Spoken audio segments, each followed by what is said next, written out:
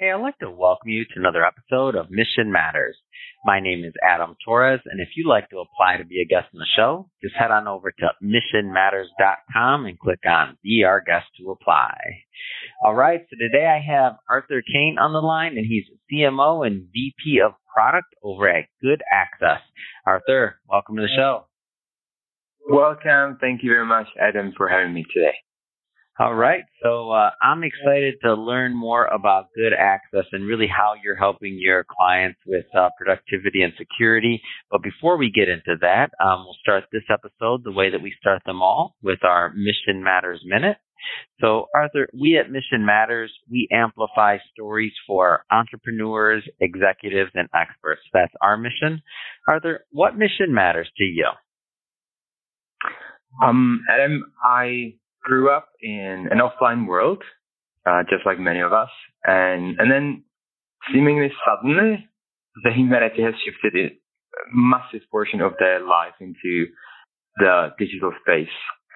But technology was ahead of education and legislation and security, and it came with a lot of problems. And in my career, I've seen many companies struggle, and the whole reason why Good Access was established was coming from a belief that just like in real world, internet should be a free space where some level of danger is inevitable, but everyone who wants should be able to and have chance to protect themselves. So I'm curious, how did you get interested in this space and of internet and security and this industry? Like what drew you to it? About 12 or 13 years ago, I joined a big tech company providing IT services to and outsourcing IT services and managing and taking care of IT assets and networks of our high-profile clients. Mm-hmm. And I've seen how much it takes, and with so many people on board working on the same project, any change was just really hard because of the sheer size of the projects and staff and people involved in the whole thing. And I knew that there, should be a way how I could help my customers better in achieving their goals and creating their IT environments and using them to deliver their business objectives. And I joined a small tech startup that tried to help smaller and medium-sized companies in achieving just that. And it was a laugh on the first sight. I felt so much closer to customers, so much more closer to understanding their needs and being able to make the change and make the decision. And that company was actually focusing on cybersecurity. So I've been in cybersecurity for about 10 years now. And my passion has only flourished. And this is what I do. I try to educate people in cybersecurity and help them understand the concept of security and helping them to protect themselves. So tell us a little bit more about your current company, so Good Access. So tell us exactly what you do. So Good Access is a remote access technology that helps you to securely connect your remote workers with your IT systems over public internet. And regardless of where they are located, regardless of the device they use, make sure that the connection is secure, protected, and that your business assets, data, client data, and financial data are safe and sound, and cloaked from attackers that lurk on the internet. We do something called Zero Trust Network Access. It's quite a buzzword now, and there are many vendors who claim to do something called Zero Trust, but these technologies usually only serve enterprises and bigger companies who have the IT expertise and budget to implement them. But smaller and medium companies, in most cases, don't have the same budget, and the whole idea is really too complex for them to embrace. So we try to deliver a simplified version that is super easy to deploy, and so we help smaller and medium-sized companies to implement and embrace zero trust principles. So at a high level, tell us a little bit more about zero trust security and what that means for the small business owner. Sure. In physical or in real world, when you look at securing physical buildings, some time ago, the only protection was having a doorman or a security guard at the entrance door. And everyone who passed had to be, checked whether they live in the building. But when the entrance was left unintended, or someone used a back door, or tried to hide themselves, tailgate, or pretend to be someone else, the moment they stepped into the building, they had full access to everything inside.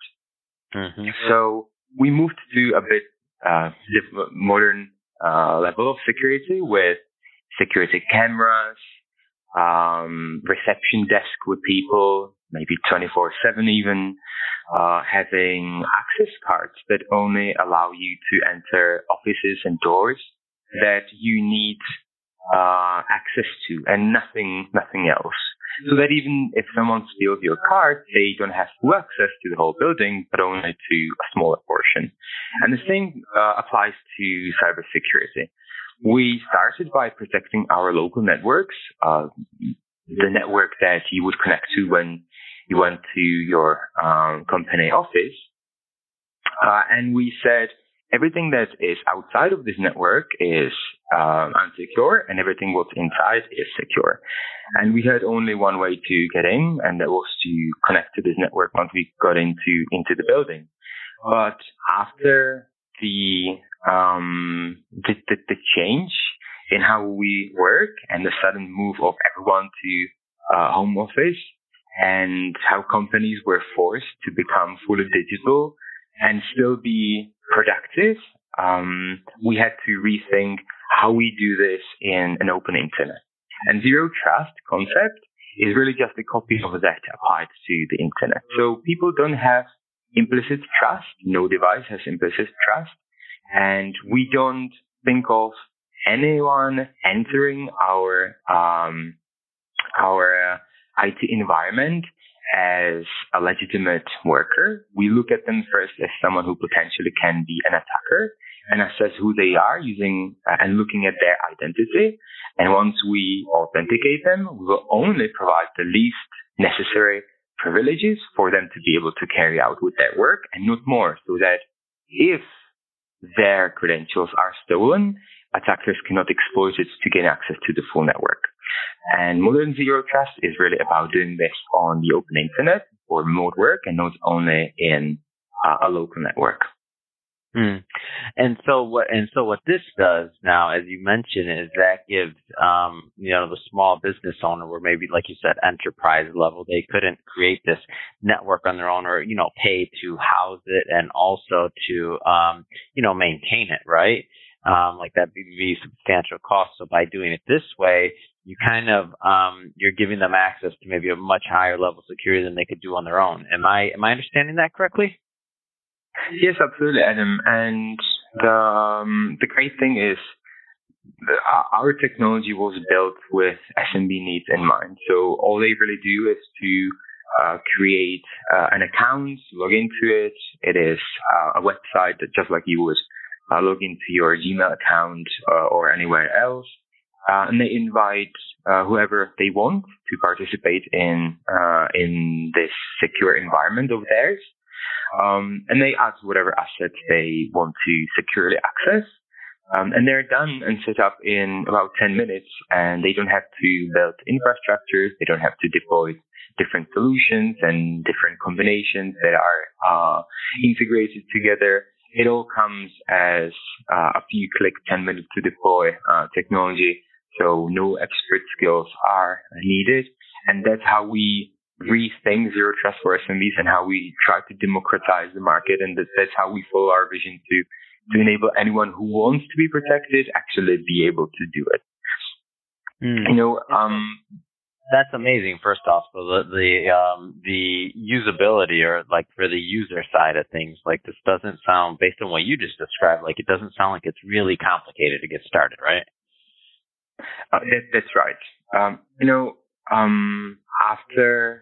After COVID, companies were forced to start working remotely, and that really came with new ways of working, exchanging data, communication. But the only thing they wanted to do was to carry on doing their business as usual, provide services, manufacture goods, and